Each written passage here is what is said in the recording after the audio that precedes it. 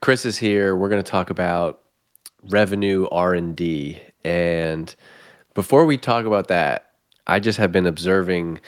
Can you just take me into the behind the scenes of the I'm just interested as a company perspective. It seems like you all have kind of made like as an agency, as a company, you've made this like strategic shift and you've gone in this new, I don't know if it's a new direction or it's a different angle or it's a bigger angle. Can you talk about like how you got here, and we'll get into the tactics of revenue R&D, but I'm just curious from a brand and company building standpoint, like how this whole thing came to be.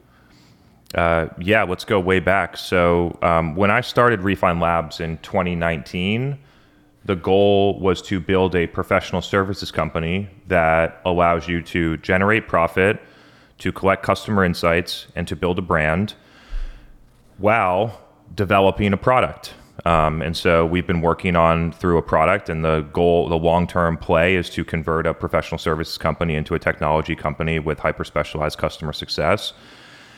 And when we talk, and so we're well on our way there. We have a technology platform. I think we're doing about 50K a month on that platform. Customers are happy. We're continuing to sort of develop and grow there, which is cool. And then I want to take a step back and talk through like some of the learnings I had with category creation. I think a lot of companies try to do this, and my experience hopefully helps some people. We initially started this sort of endeavor when we were about 1.5 million ARR. And the reality in hindsight, the reality looking back on that is it was far too early to consider that. We had nothing tangible. We had 10 people at our company. We had no product. We had a unique point of view, but generally just didn't have enough infrastructure, customers, time to create something that was really meaningful and truly different. And that's been an ongoing pursuit that I've been working on for the past 2 years. And it finally clicked on August 26th, 2022. And I felt it, and we started to move forward with it. But we've taken tons of different deviations: demand acceleration. What else do we try? Demand Sciences Institute, Demand Sciences Laboratory. We went in a lot of different directions while we try and figure this out. And I think the take home is that you need to be open, and you need to trust the process and not put it inside of a defined time window, because if we put it in a defined time window, we would have ended up launching something and committing to it that wasn't really the right appropriate thing for us. So I guess making sure that you're at the right stage of your company building. I truly think somewhere between 20 and 50 million and ARR is probably the right time to be working on this. You should be thinking about it in preparation for that. You should have a vision. You should be working toward that. But I think when the market can truly accept it, you want to have some level of organizational maturity. So you how do you isn't that it's hard to do that though, to be patient, right? Because you're like, you have this existing business. You're also thinking longer term about how you're going to change this existing business. And it can be tough to be patient and like take the right swing at it. And even if you're ready to take a swing, you're not necessarily guarantee that it's going to land. Like, how did you have the discipline to not go and do this a year ago? I think there's a fine line between being patient and not iterating or moving forward. So we were always moving forward. We update our website every 3-4 months. But when we did it, we didn't come along with the $500,000 event for a lightning strike or those types of things. You really have to plan and know when you're ready for that. But the iteration is part of the process. So I think that companies go and spend a lot of money and do a website update and then never touch their website again for 2 years and then just do it again. And I think there's way more of an agile, iterative functionality. We use Winter to do some testing, and so I've gotten good results in how we either get feedback on core messaging or refine messaging that we know works. And so I think it's not like you just sit there and wait until you're at the right stage. You're moving forward, but I wouldn't put all your eggs in this basket or count on it making a big impact for us for a long period of time. You mentioned using Winter, but also don't you think this is one of the reasons for like building an audience through content, as you've done, is like you basically get these signals kind of all the time. And so through your live show and through social media and through customers, it's like, it's tough to explain this to people until you've done it and you're in the middle of it. But it's kind of like all these insights are just like coming to you all the time, and it might just be a one customer call or one customer email. I think that it also gives you a huge advantage to have had an audience and to get those signals along the way, as opposed to being like, let's go get customer insight. You can validate things with Winter, but I feel like you're already kind of like plugged in because of the audience and brand that you've created. 100%. I attribute a lot of our business success and the way that our strategy is developed to the activity in the events and the podcast and social and comments, because it gives you real-time feedback and it gives you qualitative insights that you can't really capture in a survey or NPS or stuff like that. I was going to go in an interesting direction here. Wait, hold on. Yeah, go. Write that down so you don't forget. But how do you define category creation? Because a lot of companies are obsessed with it, and I think I worry sometimes that they define it in the wrong way. Like, we will only creating a category only means that X analyst firm has validated that this category exists. We're like, I believe in all of the like play bigger category creations. That stuff is fantastic, but I've almost like, I guess revisionist history in my mind has been like, I've just kind of simplified it at like, what do you want to be known for? And so I'm just curious to hear your approach, because I know you're not waiting around like our category will only be validated once Gartner writes about us, right? So how do you think about it? Definitely not waiting on Gartner for this one. I think that there's a huge difference, and I've experienced this in our company, between being better and being different. And so if you think about some of the ways that our company had initially grown, we had grown through being a better marketing agency or a better revenue firm or whatever you want to call it. Lead gen versus demand gen, thinking about how to do attribution differently. Those are all just better ways to do things that are already existing. And then when you get to a place where when you truly are different, and this was the thing that I was going to mention, like the way that I knew that this was the thing is that I talked to 10 different prospective customers inside of sales calls and just felt the reaction, like these people get it. And then some of the questions that come back are like, so like, what do we do with our agency if we work with a revenue R&D firm like yours? And so that's when you get the realization from people where they really see this as a different thing. I think that's when you know you got something. But a lot of people pander to analyst firms like Gartner, spending those subscription dollars when you're a Series A company for like basic advice. And the reality is that like when you enter into a Gartner category, they create the category for you. They define the category for you. And I've watched companies that get fit into a category that doesn't fit by Gartner, that doesn't actually fit them, and it does them no good at all. Yeah, it's so interesting. You say I was having a conversation with a founder like 2 weeks ago, and they were like, Forrester's putting out this report. We kind of have to fill it out because our customers think we're in this category, but we don't want to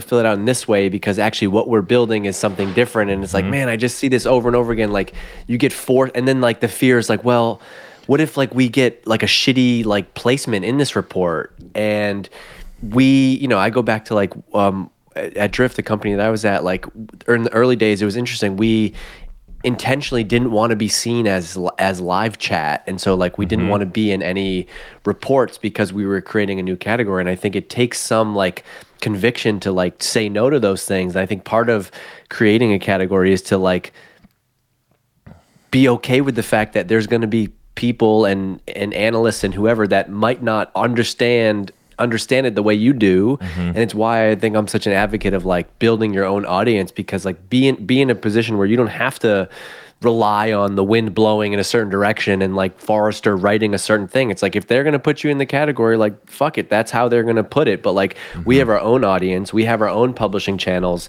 You can, we're going to get our message out. We don't have to rely on somebody else to like properly convey this. And I even see this on a different level now with G2, right? Like people are concerned about which category their software product reviews will be under, and it doesn't perfectly match the way they see the company. Where I think the way is like to lead with a strong vision and go and build that and build the audience around it. And in the case of Drift, for example, like we ended up like G2 ended up coming to us and be like, hey, we're gonna add a category for conversational marketing because that was the thing at the time. And I just you know where I'm going with it. It's like this the dance that you have to play between like fitting in these existing boxes versus like going and trying to create your own thing and having strong enough conviction to go and do that and not care where you're gonna get placed. Yeah, like why would Drift not want to be in the live chat category? It's a $4 billion category. There's tons of existing demand. There's 100,000 search queries per month for people searching live chat. Why wouldn't you want to be in there? This is the core thing that people don't get about category creation. Even many people inside of my company struggle with this part. In order to actually create a category, you must leave where people fit you in an existing category that has existing market demand, where people are searching and people know that they need that thing, and you must leave that place and you must go into a place where there's zero market demand, there's no search volume, people aren't looking for it, and then you have to go out and create it. And the challenge that most companies have in category creation, I mean, there's many, lack of customer insights and other things like that from a strategy perspective, but it really breaks down if you can't create demand for yourself. If you can't create demand for a net new category, you're going to perpetually have a category that's worth $0 billion. It's not growing, and nobody's out there trying to grow it except for you. And so it's interesting to think as companies rethink their category creation strategy. I think that you should actually be building the audience to create and building the capability to create demand in advance of the category creation, so that when you actually develop that thing, then you have all the firepower and ammo to go and make that stuff happen whenever you choose. So yeah, those are a couple thoughts and learnings. Well, that was exactly the thinking. Like the marketer in me was like, shouldn't we be trying to like capture some of this live chat audience? But it takes I think you need the strong conviction and the vision from the founders. And like at Drift, like David and Elias, the founders of that company, were like, yeah, that's great, but we're building something new. And so you need the people at the top to like give you the confidence to be like, and I think typically where I see category creation be challenging. Well, it is challenging in general, but it always comes down to like the internal stuff. It's like maybe the CEO is bought in, the VP of marketing is in, but like there's the VP of sales who just like, wow, we're going to keep doing it this way. And it really does take the organizational alignment. How did you drive that? Cause did you just say like, I'm the CEO, this is what we're doing? Like, cause if you have, and everybody that's listening to this has had this at their company, you're in a management meeting, there's, let's say 4 or 5 VP level people. There's always going to be 1 or 2 people who are like, I'm not sure this is the right approach, but you need to have a culture where you can disagree and commit. I'm just curious to see like inside of your company, how you made this happen. Yeah. One quick note on capturing demand, then I'm going to get to that. There's a third strategy called damming demand that I think is very interesting, where people are searching for live chat. And then you say, hey, you thought you wanted live chat, but what you actually want is conversational marketing. Let me tell you about it. Hey, nice. You thought you wanted a B2B growth marketing agency, but what you actually want is a revenue R&D laboratory. Let me tell you about it. And so there's a way to take existing demand and diverge it to a net new category. And then getting into I truly believe that after doing this, that if the CEO isn't leading this, then it's not going to work. I think that you need to have that level of accountability, you need to have that level of buy-in, and you need to have that level of vision in order for this to really work. Otherwise, I think it's just a creative marketing messaging exercise.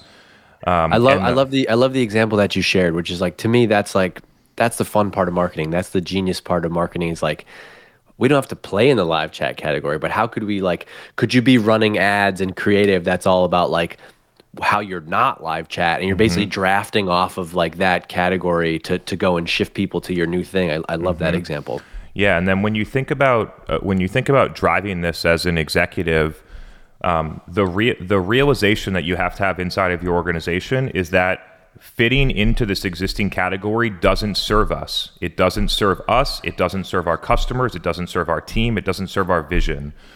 And so that's something, there's a realization inside of our company, and a lot of people inside of our company know that when people come in and they think that we're a B2B marketing agency, they're our worst customers. And so being able to clearly say, hey, if you want an agency that's going to run LinkedIn ads and get you leads and report on paid social metrics and do that shit, then go over there. If you want a company that's going to build you programs, going to drive millions of dollars of pipeline for you, and then we're going to teach your team how to execute those on your own, then you need a revenue R&D laboratory. And so being able to create a choice also will allow customers that are good customers that want to be your customer to opt in, and for bad customers that are going to churn after 3 months to opt out. So I think there's a lot of positive stuff here. Was there something specific that happened on August 22nd that led to this? I remember the other date better. I think it was August 26th. And on the 26th, yeah. on that day, it had probably been two weeks of sort of like iterating on this revenue R&D concept. I slapped together like 8 slides in a deck, the best that I could. It looked terrible, you know what I mean? I'm not a designer. Put it together a little bit before, pitched it to 3 companies. There was one where there's just me and a CEO. There was another company where it was an SVP of revenue and a director of demand gen. There was a third company where it was a head of sales, CRO. And the reaction to the story was immediately, it was like, this is it, this is the way we're going. The other piece is that it sort of categorizes and pulls together all the stuff that we're working on. And so we had a product strategy and we had a service strategy, and this deeply integrates those two together. It's funny, we were actually thinking about breaking them into two companies, and really what was missing is the story. So that's an interesting learning. Like once the story was figured out, it was very clear how the two companies fit together and became one company. But when the story was missing, it was like, these need to be 2 separate companies. Okay, let's dive into the framework, because I was listening to this the other day. I think I had messaged you about it. Yeah, and I did. said, this is great. This is thought leadership. Keep going. And I messaged you before that, and then like 40 minutes in, I heard you shared my name in some way, so I loved it even more, obviously, because that's nice. Shouting you out. But the reason why I love this, so I want you to, obviously you'll take us through the framework, which like you're probably just doing a road show for the next 6 months, so giddy up. The reason I liked it is because you have a way of coming at things, I think, like an engineer, like a scientist, which I'm not. And you articulated one of the things that I really struggled with, which is, this balance between like the channels that you're using today to drive the business and like where you need to get to. And I'm, for better or worse, I'm an ideas guy, which is like, I got this idea, we're going to do it, and the team used to hate me for that. But what you have is basically a framework for like, how do we go and test this? Okay, so like we want to go and try to grow our company page, or do LinkedIn organic, or do a podcast, or do an event. This seems to be like a way that I could actually use that to systematically test and scale into that, and then make better decisions about like, how am I going to fund this? Who am I going to hire to do that? And so that was what caught my attention, which is like, wow, this would have been a really useful framework to have, as opposed to like, hey, we got this idea, let's go see if like, hey, short form video is eating the world right now, let's launch a TikTok channel. It's like you have a better approach to making that real and helping people scale up. And so one of the reasons I wanted to have you back on is I know that will be valuable for everybody that listens to this show. Yeah, I think one of the core challenges that I face as a marketer, and I just hear in the communities and different things that marketers face, is like, we can't get new programs off the ground because people don't give them enough time to work. We don't know what's working and what's not, so we can't prioritize them effectively. We can't seem to innovate and different things like that. And that is the sentiment that comes at the C-level and moves down to the marketing department. And so the gap here is being able to communicate to the executive team, here are the things that are working and here's not. Here are the bets that we're placing. Here's what we're going to be able to commit to for our goals, and have a framework to do that. And so, well, I also like the way that I like the way that you use the word like signals, because I think so many times in the early stages of launching and scaling one of those channels, the only metric that seems to be acceptable is like, did it drive sale? Did it Leads. drive demos? And Yeah. it's like, well, no shit, it's not going to. It's going to take a while. Like if you started posting on LinkedIn, for example, 2 years ago, and the only metric you had was like, are we getting new business right now from this? It would have never worked. And so I think you give people a more useful way to say like, you're not looking for it to drive business in this minute. Look for these positive signals, Yeah, right? and I'll break down the framework, but it basically breaks it down to micro chunks so that you as a marketer or a revenue professional can communicate micro wins. We used to not be doing this. Now it generated 10 demos. Now it's generating $500,000 in pipeline. Now it's generating $500,000 in pipeline every month. Now we're looking to scale it up. We need more budget. Now we're doing $1 million in pipe. So these are by breaking them into micro goals, because the reality is that when a CFO hears, okay, we need $25,000 a month to go and try this thing, they're putting it in the plan for next month that it's going to drive an impact. And so there's a misalignment in the planning. So let me back up a sec. I studied engineering in college. I was in product management for the first 4 years of my career, mainly on upstream, so developing new products, moving them through to launch, enabling the sales team, and driving revenue and competitive advantage by understanding customers and developing the right products. And I was fascinated by how companies can have a 5-stage development process for their product, where they take an idea and then through some level of investment over time, they're able to come out with a product the market wants, that's on time, that's on budget, and different things like that. And they're also able to say, okay, this product is no longer a priority, or this product is no longer delivering, or it doesn't meet the strategic objectives. We're going to move it out of the pipeline, we're going to defund it, and we're going to stop doing it. And the realization is that why don't companies execute R&D for their revenue system the same way they execute R&D for their product? Why don't they have a 5-stage development process? Why don't they think about at every single gate making it have measurable results? Why don't they think about measuring the ROI of net new programs in a different way? The companies that the product development team is developing a product is not getting measured on CAC. So why are marketers that are developing new programs that are in phase 1, that's just an idea, getting measured on cost of acquisition or cost per lead in the first month? And so the best things about this is that executives truly understand it. It creates a high level view for the marketing team to say, okay, we got these experiments over here, and these are the things that are really working for us. And I typically show a screen share at this point so people can sort of see the stages, but it's basically, you could build it in Asana, Monday.com. It's a 5-stage Kanban. Here are the programs that we're running. Set objective measurable criteria against each one. I can talk through that if you want in detail, Dave. And then be able to monitor and move programs through. And there's a couple of places where people get caught. One of the things is that you can't, it's very difficult to run a bunch of experiments if you're not generating results to begin with.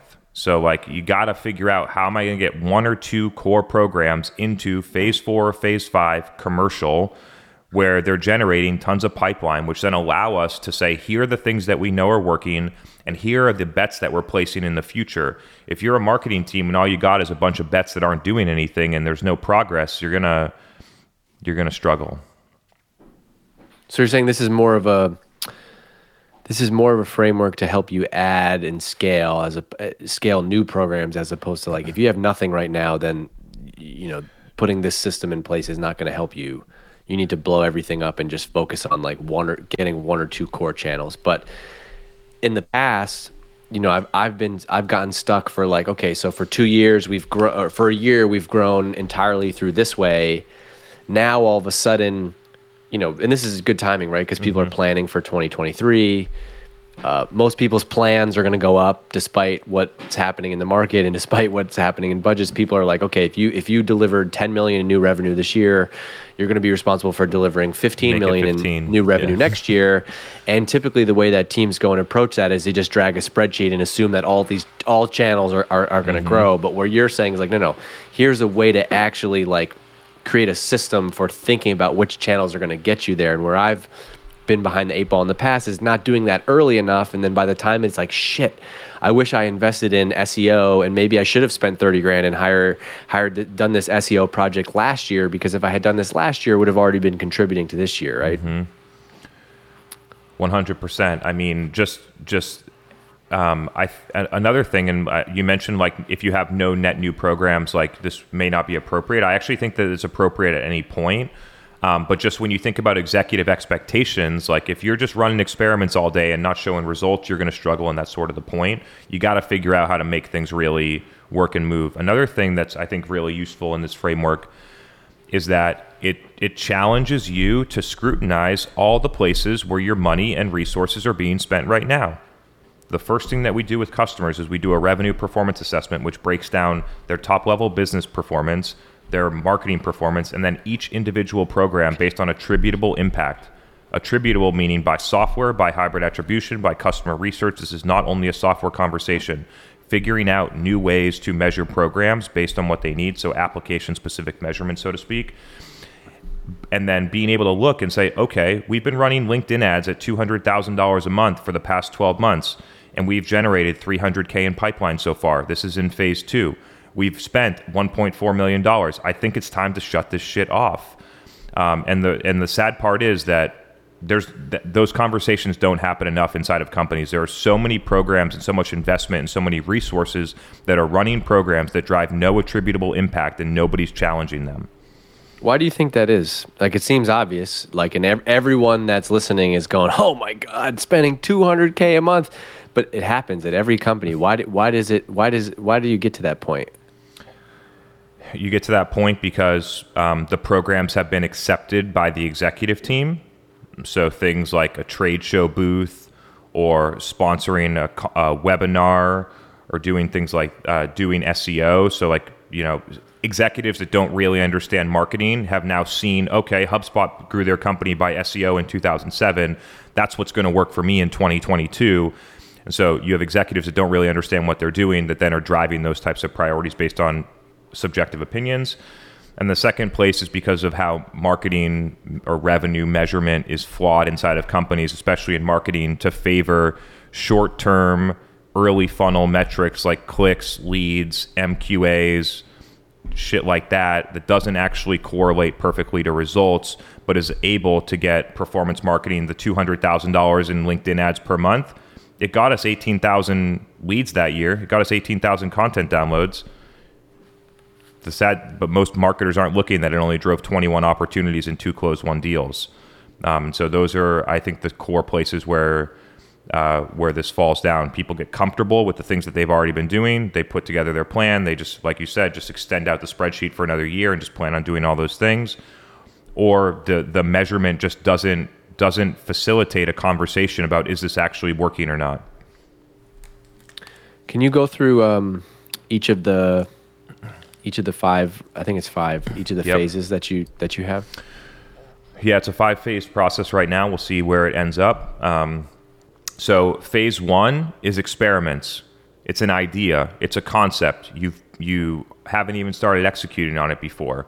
So you get up and you say, okay, I want my company to try and figure out how to have our CEO post on TikTok. That's the experiment. And what we're going to do is we're going to try and post 3 times a week and have this strategy and blah, blah, blah. So phase 1, you're actively doing something. It's just an idea and there's no attributable impact.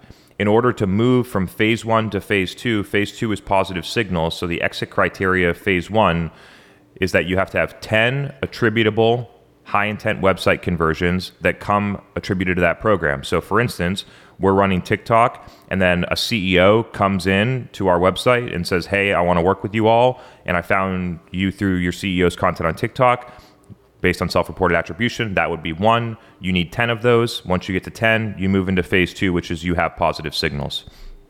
Okay, wait, let's pause there for a second. Is 10 a made-up example for the sake of this, or do you like 10? Someone's going to ask. We are going with 10, and then as we collect data, and we're going to have tons of large-scale insights, we'll be able to normalize this. It's most likely going to be a calculation customized to the company's existing data, but at the moment, we're just using arbitrary numbers. And do you have like a time box on this? Because it could take all year to get to 10. No, there's no time boxes in these, but in time intervals, you should be saying, hey, we've been posting on TikTok for the past 6 months and we've only gotten 3 attributable demos. Is this worth our time anymore? So you should be scrutinizing the programs on a monthly or quarterly basis, but there's no time constraints to the exit criteria.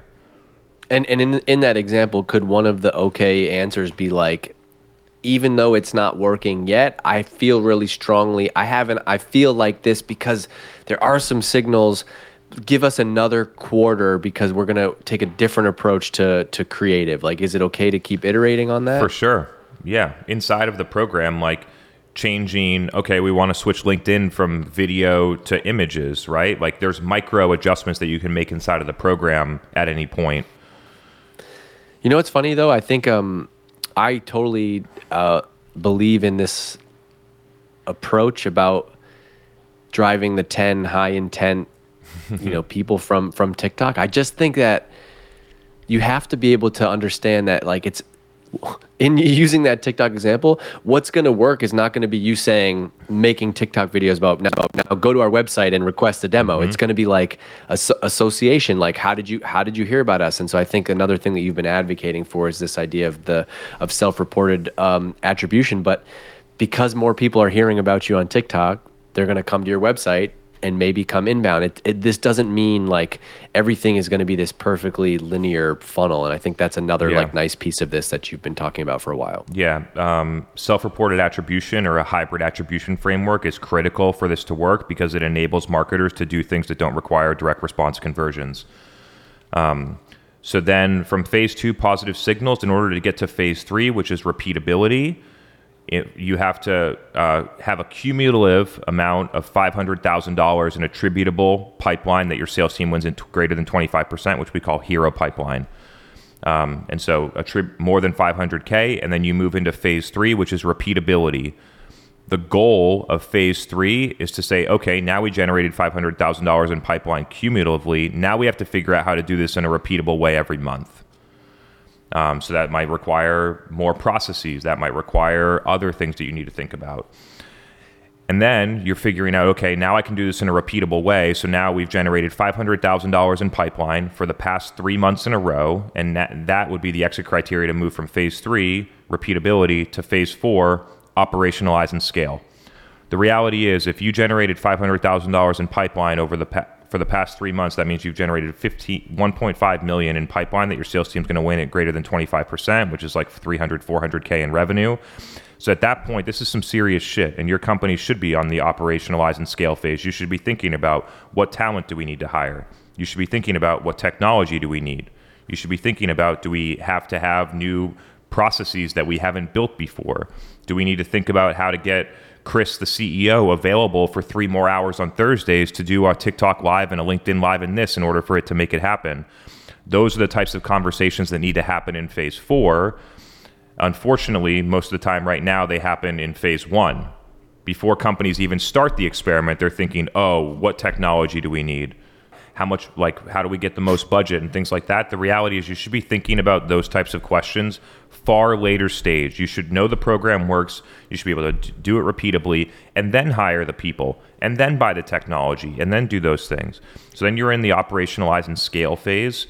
And then in order to graduate from operationalize and scale to phase 5, which is fully commercialized and fully integrated, there's a checklist of things, qualitative things. Do we have a process? Do we have this? Do we have this? Can we forecast appropriately, et cetera? So there's a checklist of like 5 things. We'll have templates for those so companies can use them. And additionally, the program must drive at least $1 million in attributable hero pipeline every single quarter repeatably, or it will move away from phase 5. And if you're able to get 1, 2, 3 programs into phase 5, like my company has, LinkedIn Organic, live events, podcast, those 3 things are driving more than $1 million in pipeline per quarter for us that our sales team wins at greater than 25%. Cumulatively, those 3 programs drive about $10 million in pipe every quarter. You need that type of stuff. And Dave, you probably know this with portfolio management thinking, you need a couple of those workhorse performing channels that are going to deliver for you consistently, repeatably, and be able to scale. You really do need those to grow a business. Yeah, and you need to be also like pushing those things, right? Like just because you have LinkedIn Organic working, podcasts working, live events working, it doesn't mean that your team just sets and forgets those things. It's like, how do we keep those things that how do we keep them relevant, right? How Yeah. do we keep, what's the new version of this? How do we get more out of this? But I love this framework. It's so Also, even if crazy. somebody's listening, I gotta drop this. It's so crazy that like if companies were scaling an outbound team and they wanted 30 more meetings, they'd hire 4 more SDRs. But when companies are scaling marketing programs and they're growing up, the idea of adding more people to it is a foreign concept. It's just, okay, add dollars, here we go. And the reality is, like, it takes 5 people to run my content now. And so I think people really need to start thinking about not only about the ad spend, but the incremental cost of the people that are required in order to actually deliver. Ad spend's one of them. Creative's another one of them. Strategy's another one of them. Video production might be another. And so I just, so it's so crazy. Your SDR example Yeah. is not even always like going to be true. Like, so you don't just magically hire 10 SDRs and because you hired them, you're going to hit your number. Like, you need process. You need you just hammer on outreach and magic happens. Like, doesn't work that way. Yeah, it's so crazy. I guess like the point is that companies look at scaling out sales with headcount, and they look at scaling marketing with program budget, and there needs to be some level of a middle ground. You actually need both. If you could run revenue R&D with your outbound function, with intent data, with your sales-led event strategy, and so this is really like, it's another evolution in my company. Like, this is a revenue program. CROs are our best customer for this. And so, yeah, this just, you could use the same methodology, the same thing about how do we get outbound to generate 10 meetings? How do we get outbound to generate $500,000 in pipeline? And then we think about process, technology, all those things. It's a really interesting way to think about net new revenue programs generally. And if somebody doesn't have those 3 workhorse programs like you have, would this framework be a good place to just start from zero? Like, if you're listening to this and I'm like, shit, I don't have any of those. Yeah. First step, assess everything that you're doing right now. Even if you're a Series A company, you probably have 5 to 7 sales reps. You got a couple of marketers, maybe your CEO or co-founder might be doing some marketing. You're doing stuff. And so the first step is to assess and honestly look and use the criteria that I mentioned: 10 demos, $500,000 in pipeline, $500,000 in pipeline repeatably, et cetera. And use those to say, here's what we're doing right now, where we're investing money or resources. Here's where they stack up based on attributable results. Now, where do we go from here? I think it's a really great starting point, and it's a great level set. Like, if you're a new marketer coming into a big or a small company, to do that analysis and level set with people of, this is really where we're at. And what you're going to find, we're doing a bunch of shit that doesn't make any impact. We should probably stop. We're doing some stuff that might work, but we don't measure appropriately, so we don't know. And here are a couple of things that we might be doing that are working. One of the final reasons I really love this is because it gives marketers the framework to think like an executive, or to be seen like an executive among others, right? So you're not just presenting about things you did that led to direct sales, which is not realistic. You're able to lead with a strategic discussion about what can help drive revenue. And so, hey, yeah, in 6 months, we want this to deliver X pipeline, but here's how we're thinking about it now. And that's totally fine with presenting to the CEO. They don't always expect it to deliver revenue now. You don't have a framework when they can't see your thinking, when they can't see the process. Yeah, it's truly the visibility that's the game changer here. A CEO can log in at any point and see a roadmap for, okay, these features are coming out soon. These things are on the roadmap, but they're 6 months away. And they have a bird's eye view of where is our product going and where are things sitting. We need the same thing in revenue. The CEO should be able, or CFO, or anyone should be able to log in at any point, see how things are actually performing, be able to see, okay, these are the bets that we're making. These are the things that are working. Here's the data that supports the impact of these programs. The visibility is one of the biggest advantages here. Would you like to see somebody owning this full time as part of a marketing org? So we actually opened up an internal role yesterday for a VP of Revenue R&D. I love that. Another part of category creation, like when do you start to hire, like another measure for your own company's measure of, is this category being created? You look a year from now, can you find 50 other companies or 20 other companies who hired for this role? So long term, yes. Ideally, it's someone's job. How would you suggest, like, at that Series A company, how do you make it part of everybody's job? I think that you got a couple of options. In what I see in most Series A companies, unless they're incredibly well funded or very thoughtful, is that like other people are doing the marketing. You might have one or two marketing managers. You don't have a leader. And it's mainly like a sales organization. That's pretty much what I see in most companies. You got a couple of options there. If you have a commercial co-founder, one of those people could lead it. I think that's a really good strategy. It's basically what I did. I led it from my company from when we had just me to now we have over 100 people. So like a co-founder could lead it. It's hard to argue that doing this to develop your product is not as important as doing this for your revenue system. Like they're both equally important. And so that's a really interesting sort of angle from an executive standpoint. Then that's actually, as I talk through it, what I'd recommend, because the only alternative is pawn this off to the head of sales or to pawn this off to a marketing manager that we have.